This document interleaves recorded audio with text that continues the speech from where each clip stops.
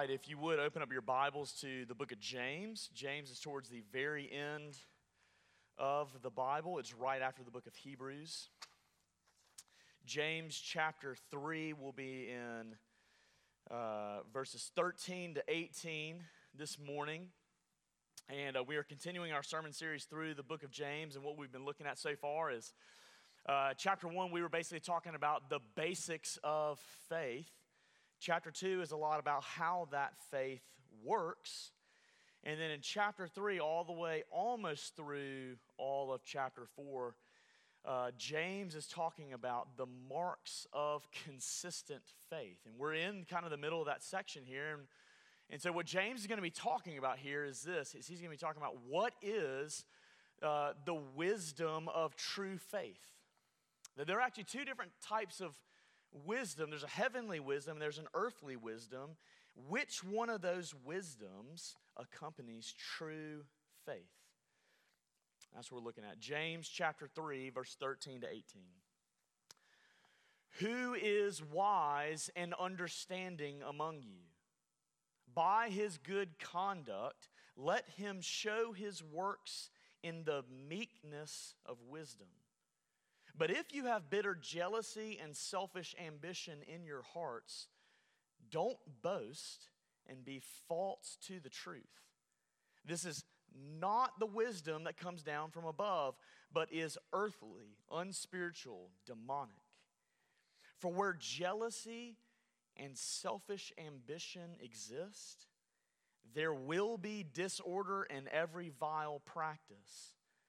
But the wisdom from above is first pure, then peaceable, gentle, open to reason, full of mercy and good fruits, impartial and sincere. And a harvest of righteousness is sown in peace by those who make peace. Let's pray and ask the Lord for help. Our wise and holy Father, we are seeking to do that which is a miracle. That we are, as finite creatures, seeking to know the infinite one. Worship it's impossible without you. For we are so self-absorbed, self-centered, and we are in the depths of our depravity. But by your Spirit, we can worship you. And you can help us to take our eyes off of ourselves and place them upon you and place them upon your gospel so that we might see Jesus. Because he's who we long to see. So we're asking that you would meet us where we are with everything that's been going on this week, and that you enable us in the moment of preaching, you would enable us to worship you. And we would walk forth from here changed and seeing your change in this world. It's in Christ's name we pray. Amen. Do you seek to do good or to look good? In an orchestra, it's better to have 60 average or good musicians who are playing together rather than to have 60 great musicians who are all individually trying to stand out so that they can be noticed. You see, it's actually better in that orchestra that they play well together rather than one person trying to receive all the glory, because when they do, it will not sound good. And actually, we could say that trying to look good rather than truly doing good is one of the major reasons why churches are failing today. Because we're obsessed in a celebrity culture. We're obsessed with having our own followers. We're obsessed with looking good. We're obsessed with power and prestige. And so we will do anything to receive those followers just so that we can look good rather than do good. So let me ask you this, Grace Church. Let us ask ourselves, are we seeking to actually do good, or are we seeking to look good? That's what James is getting at here.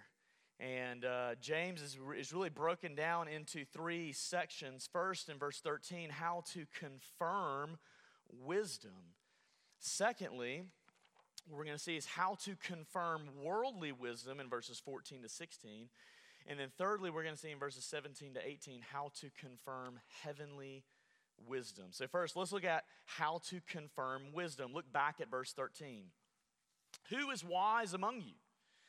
By his good conduct, let him show his works in the meekness of wisdom. Here's what James is saying. James is saying is that wisdom shows itself.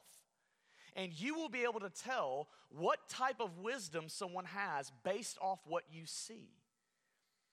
What is wisdom? That's actually the first question we need to ask. And really, as James is doing something so similar to Proverbs, it is very helpful to quote Proverbs 1 verse 7, that the fear of the Lord is the beginning of wisdom. The fear of the Lord is the beginning of knowledge. And anything that departs from the fear of the Lord is unwise and foolish.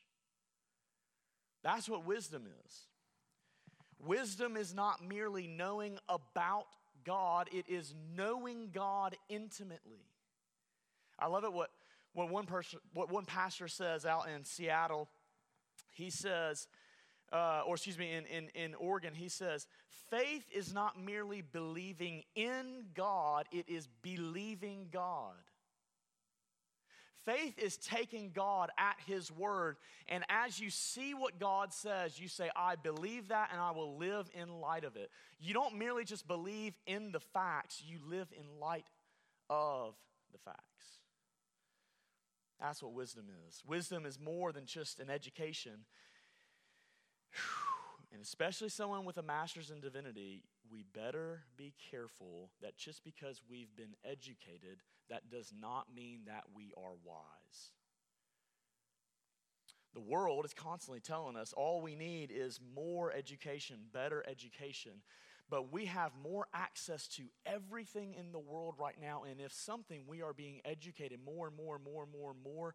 But the world is going further and further down into foolishness. We need wisdom. Wisdom is more than just educated. Obviously, to grow in wisdom, we need to know more, but wisdom actually shows itself. How does it show itself? We'll look back at it.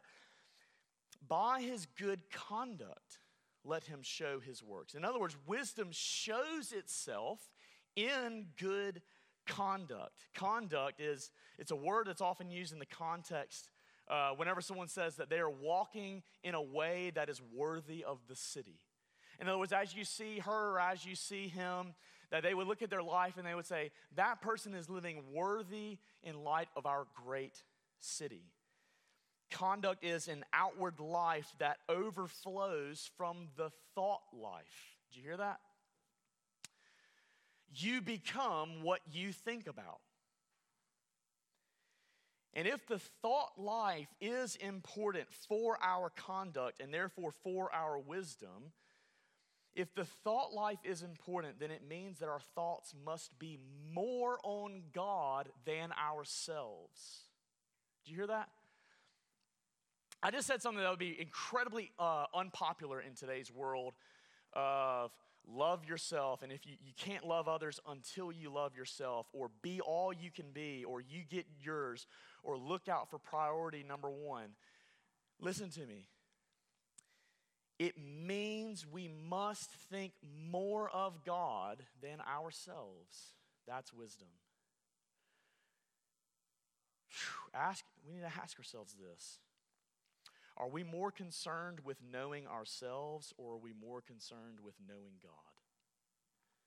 That's what James is getting at. 1 Peter 2 verse 12 says, keep your conduct among the Gentiles honorable, so that when they speak against you as evildoers, they may see your good deeds and glorify God on the day of visitation. Here's the connection between that verse and here in James, is that wisdom, heavenly wisdom, is key for our evangelism. That means that our evangelism does not rest in merely how many facts we know. It means that we need godliness. That's what we need in today's age. Very similar to what Jesus says, let your light shine before men. Wisdom, it shows itself, and it shows itself in good conduct, but it also shows itself in humility. Look at the very end. By his good conduct, let him show his works in the meekness or the humility of wisdom. Humility combined with wisdom actually would have been really strange for them to hear back in that day.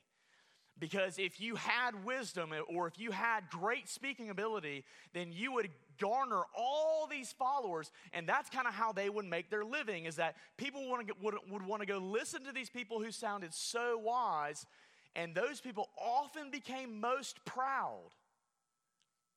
But actually, true wisdom shows itself in humility. Where's James getting this? Well, we're going to see later.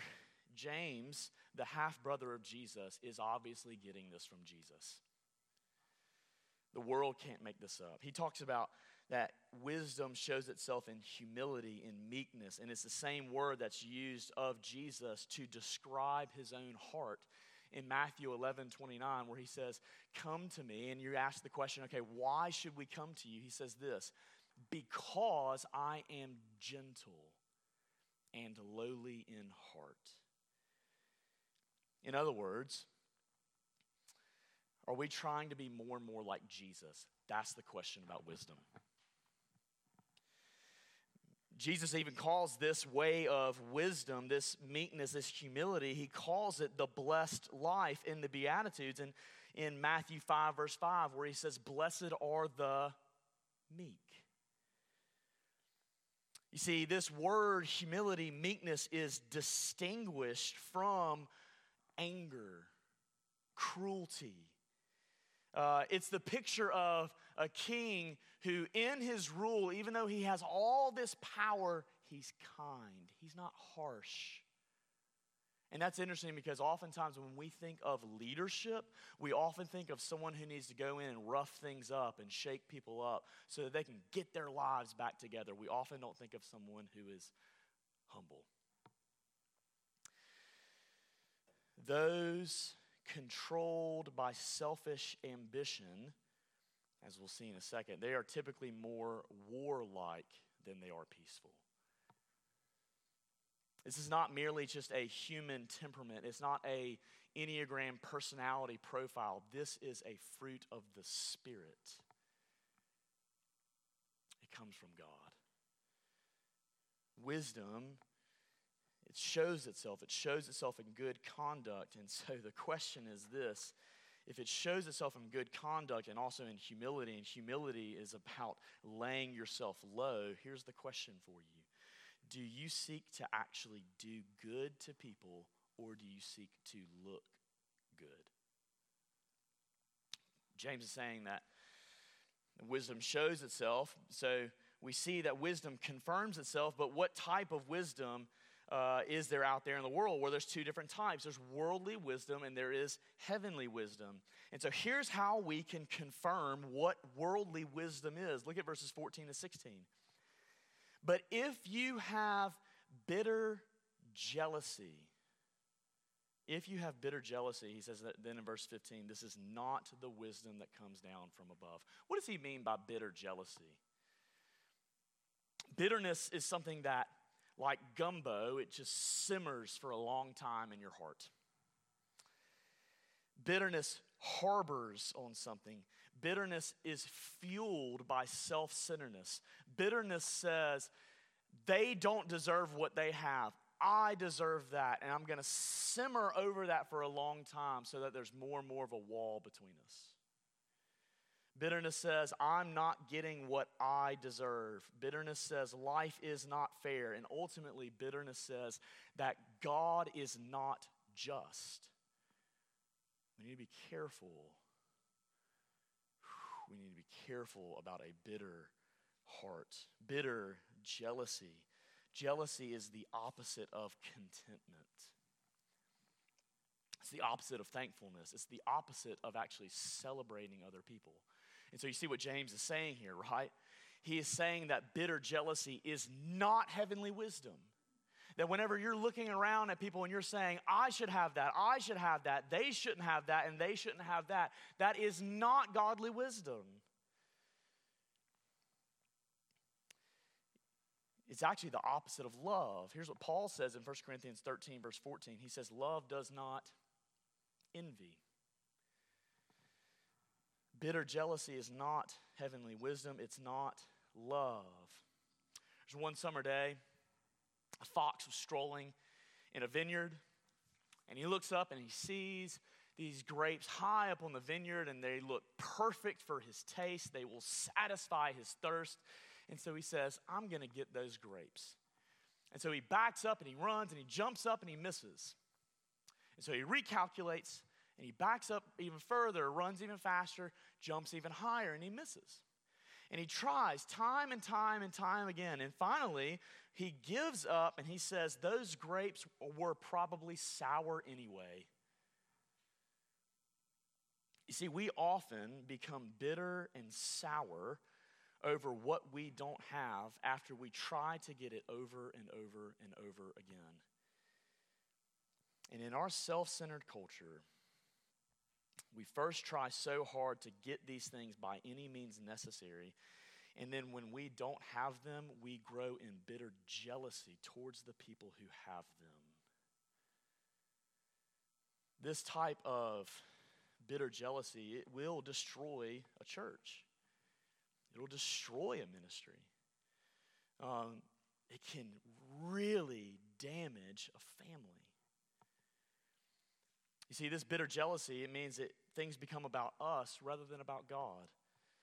It becomes about celebrating our achievements rather than what God is doing. It ignores the fact that all gifts are given by God. Bitter jealousy, it fuels rivalries. It causes division. It encourages gossip and slander and cancel culture. It encourages a critical attitude in legalism. Bitter jealousy resents encouragement, and it encourages resentment. Did you hear that? Bitter jealousy resents encouragement of others, but it encourages resentment of others. In our celebrity culture that no doubt has influenced the church, we often find ourselves asking these questions. Who has the most public gifts? Who has the biggest followers? And then when we aren't like them and we're jealous, we say, how can we discredit their ministry so that we can steal their followers? That's what bitter jealousy does. Here's how it often shows up. Obviously, in the questions of when we're constantly thinking about how many people are following me. How often am I speaking in front of people? How often am I the reason why other people change? Or do people respect me more than this person? That's what bitter jealousy is doing. Bitter jealousy feels threatened when others are gifted, when others are listened to, when others are respected, when others are loved, and especially when others are celebrated. James is digging deep. It's not his opinion, it's what God is saying. He's also saying that true heavenly wisdom is not only not filled with bitter jealousy, but it does not have selfish ambition. Okay, wow, James would be super unpopular today. Very unpopular today. That actually, earthly wisdom is about selfish ambition. Selfish ambition is this, it's actually this Greek phrase that was often used by other writers that would talk about a politician who would run for office and who would seek to gather and gain control of that office by any means necessary, even if it was unjust. Paul says in Philippians 2, verse 3, do nothing, not some things, do nothing from selfish ambition or conceit, but in humility count others more significant than yourselves. Selfish ambition says, essentially at its core, I am more important than you. You need to bow down to my needs. That's what selfish ambition is saying. Those of us who struggle with selfish ambition, we make life orbit around us. We make everyone else's schedules orbit around us.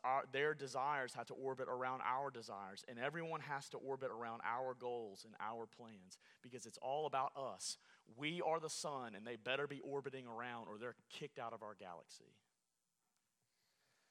In 1946, Leo, I hope I say his last name correct, Leo Durocher, he was the manager of the Dodgers, and they were leading the National League, and their arch rival, the New York Giants, before they moved to San Francisco. Yes, we're talking about baseball, not football.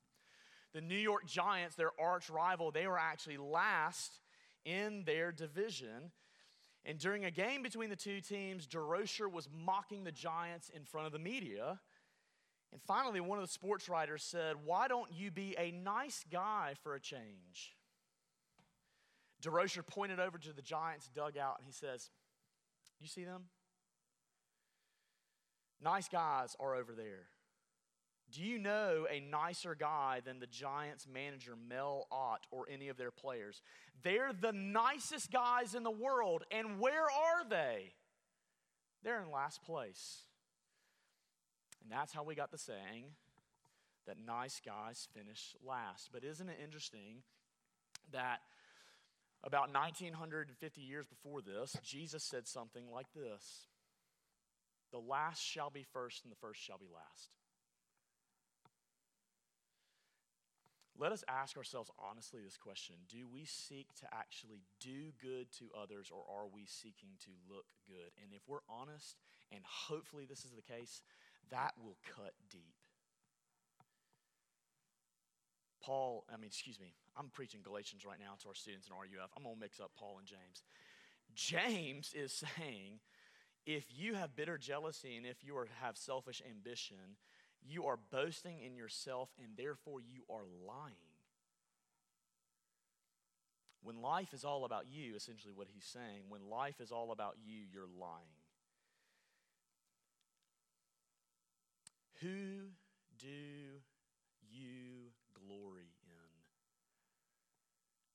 Who do you actually worship? Here's the key question for that. Who do you think about most? Because if conduct is influenced by the thought life, and if we are constantly the observation of our thought life, and really we're bowing down to ourselves in our thought life because life is all about us, it will inevitably show itself in our conduct. That's a pretty harsh word for the selfie generation. Here's what James calls this wisdom. He says it's not heavenly, it's earthly. It's not God-centered, it's man-centered. He calls it, and he gets strong here. He calls it earthly, and he calls it unspiritual. Unspiritual means, here's what that word means. It means a life that is out of touch with God. Do you realize what James is saying here? He's saying, look, even if people are amongst you and they're quoting scripture and they're talking about theology, but if their life is all about them and they have this earthly wisdom, even if they use biblical terms, even if they sound so smart, even if they have all these gifts, if they are filled with bitter jealousy and selfish ambition, they have a life that is out of touch with God. Paul talks about in 1 Corinthians 2, verse 14, the natural person, which is in the same vein as this unspiritual person. The natural person does not accept the things of the Spirit of God. They are folly to him. You hear that? When Jesus says, take up your cross, really selfishly ambitious people are saying, that's foolish. And we say that in our hearts to the God of infinite wisdom. Selfish ambition, bitter jealousy, and boasting in ourselves have absolutely no place in Christianity and in the church. Paul, at the end of his letter to the Galatians, he says, if we're going to boast in something, what are we going to boast in? We're going to boast in the cross, which, by the way, is all about a man laying down his life rather than making it all about him. He also says this type of wisdom is demonic. Whoo! You can't make this stuff up. James is saying that this wisdom is taught by demons. Demons who learned it from their master, Satan. Satan has taught these demons to tempt us with this type of wisdom to think, and this goes all the way back to Genesis 3, and listen to this temptation, that they're constantly telling us over and over and over, you can be like God. 1 John 5:19 says, the whole world lies in the power of the evil one. And no wonder that what we're seeing in the world, and this makes sense, that when with all this selfish ambition that is growing and growing and growing, it's no wonder that we're simultaneously seeing less and less of God and his gospel. The summary here is James is saying that essentially these people are refusing to treat God's word as God's word. Because if it's really God's word, he knows everything about life. Jealousy and selfish ambition, James says, they bring multiple things. They bring disorder and every vile practice. Now, y'all, this cuts deep. James is saying that almost at the core of the problems in the church are people's selfish ambitions. That all these vile practices come in because of selfish ambition that is actually in our hearts. He says it also brings disorder. He means instability, confusion, loss of peace. That's what he means in chapter 1, verse 8 when he talks about being double-minded, tossed to and fro. You see, we do seek, and we must seek the peace and the purity of the church. But let us not think that just because we are pursuing the purity of the church that we are doing so out of godliness. But also to be sure, just because someone is seeking the purity of the church and even seeking the purity of the church theologically, that does not mean they're doing it out of selfish ambition. Actually, this cuts both ways because oftentimes we can deny to align ourselves to God's word, and we can deny the Bible, we can deny the sufficiency of Scripture, and we can say we really don't want to align ourselves with God's word because if we do, it'll go against our goals and our plans, and that is selfish ambition.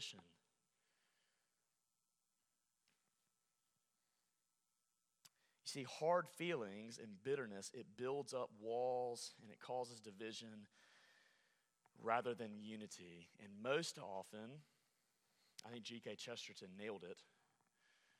I'll just give it in this illustration. You've probably heard this. Basically, someone wrote in the paper, what's the big problem with society? And he wrote back, me. If we went to go plant a church on Mars, do you know who the biggest problem of that church would be? Me. Because we have more hell in our hearts than we realize. One pastor gives a story. He says, look, I got 3 boys, and they often try to one-up each other. One of the boys once said, when I grow older, I'm going to be a worship leader. The middle child said, well, when I grow older, I'm going to be a pastor. Here's what the youngest said. Well, when I grow older, I'm going to be God.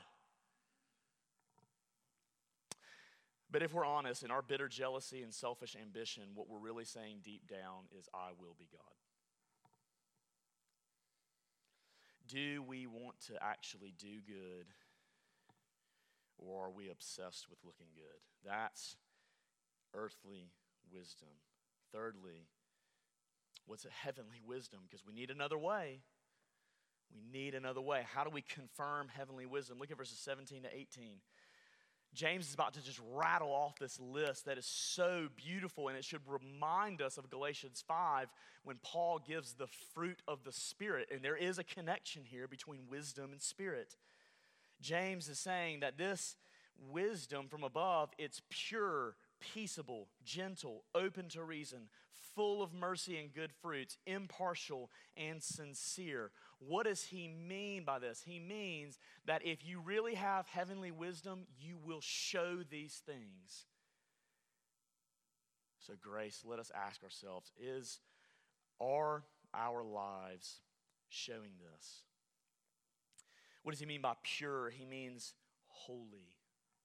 1 John 3 verse 3 describes Jesus using this word as pure. He talks about this wisdom is peaceful. It's promoting peace in the church. And it's interesting because two of the big instances that we see of James in the book of Acts in chapter 15 and chapter 21, do you know what James is doing?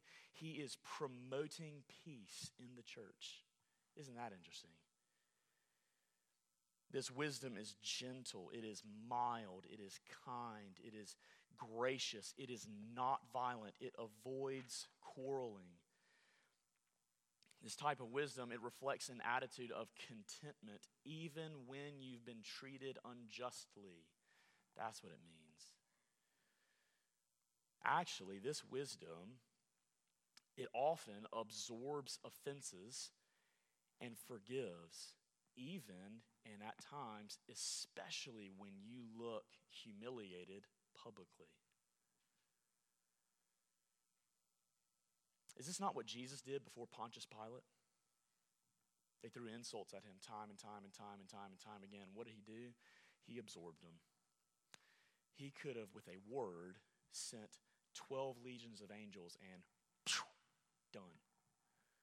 But he absorbed them. And he laid down his life because that is the way the kingdom comes. This wisdom is also open to reason. What does James mean by this? He means it's the opposite of selfish ambition, where you never listen to someone else's opinions.